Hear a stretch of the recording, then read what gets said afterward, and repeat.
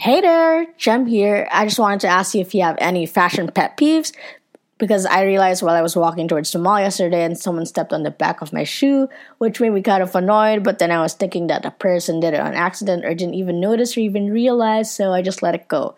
But it got me thinking that maybe not the only one who has experienced this a lot of times and end up getting annoyed, but not like too annoyed to talk to the person or to bring up a fashion pet peeve. But yeah, another pet peeve would be fake pockets. Like, why make fake pockets? Don't compromise functionality just for a design that they think is easier to make but disappointing to find out about it, especially when it looks so real since it's misleading. So yeah, dropping by to ask for your experiences. I want to hear all about it just so I can be aware or know what people consider as their fashion pet peeves.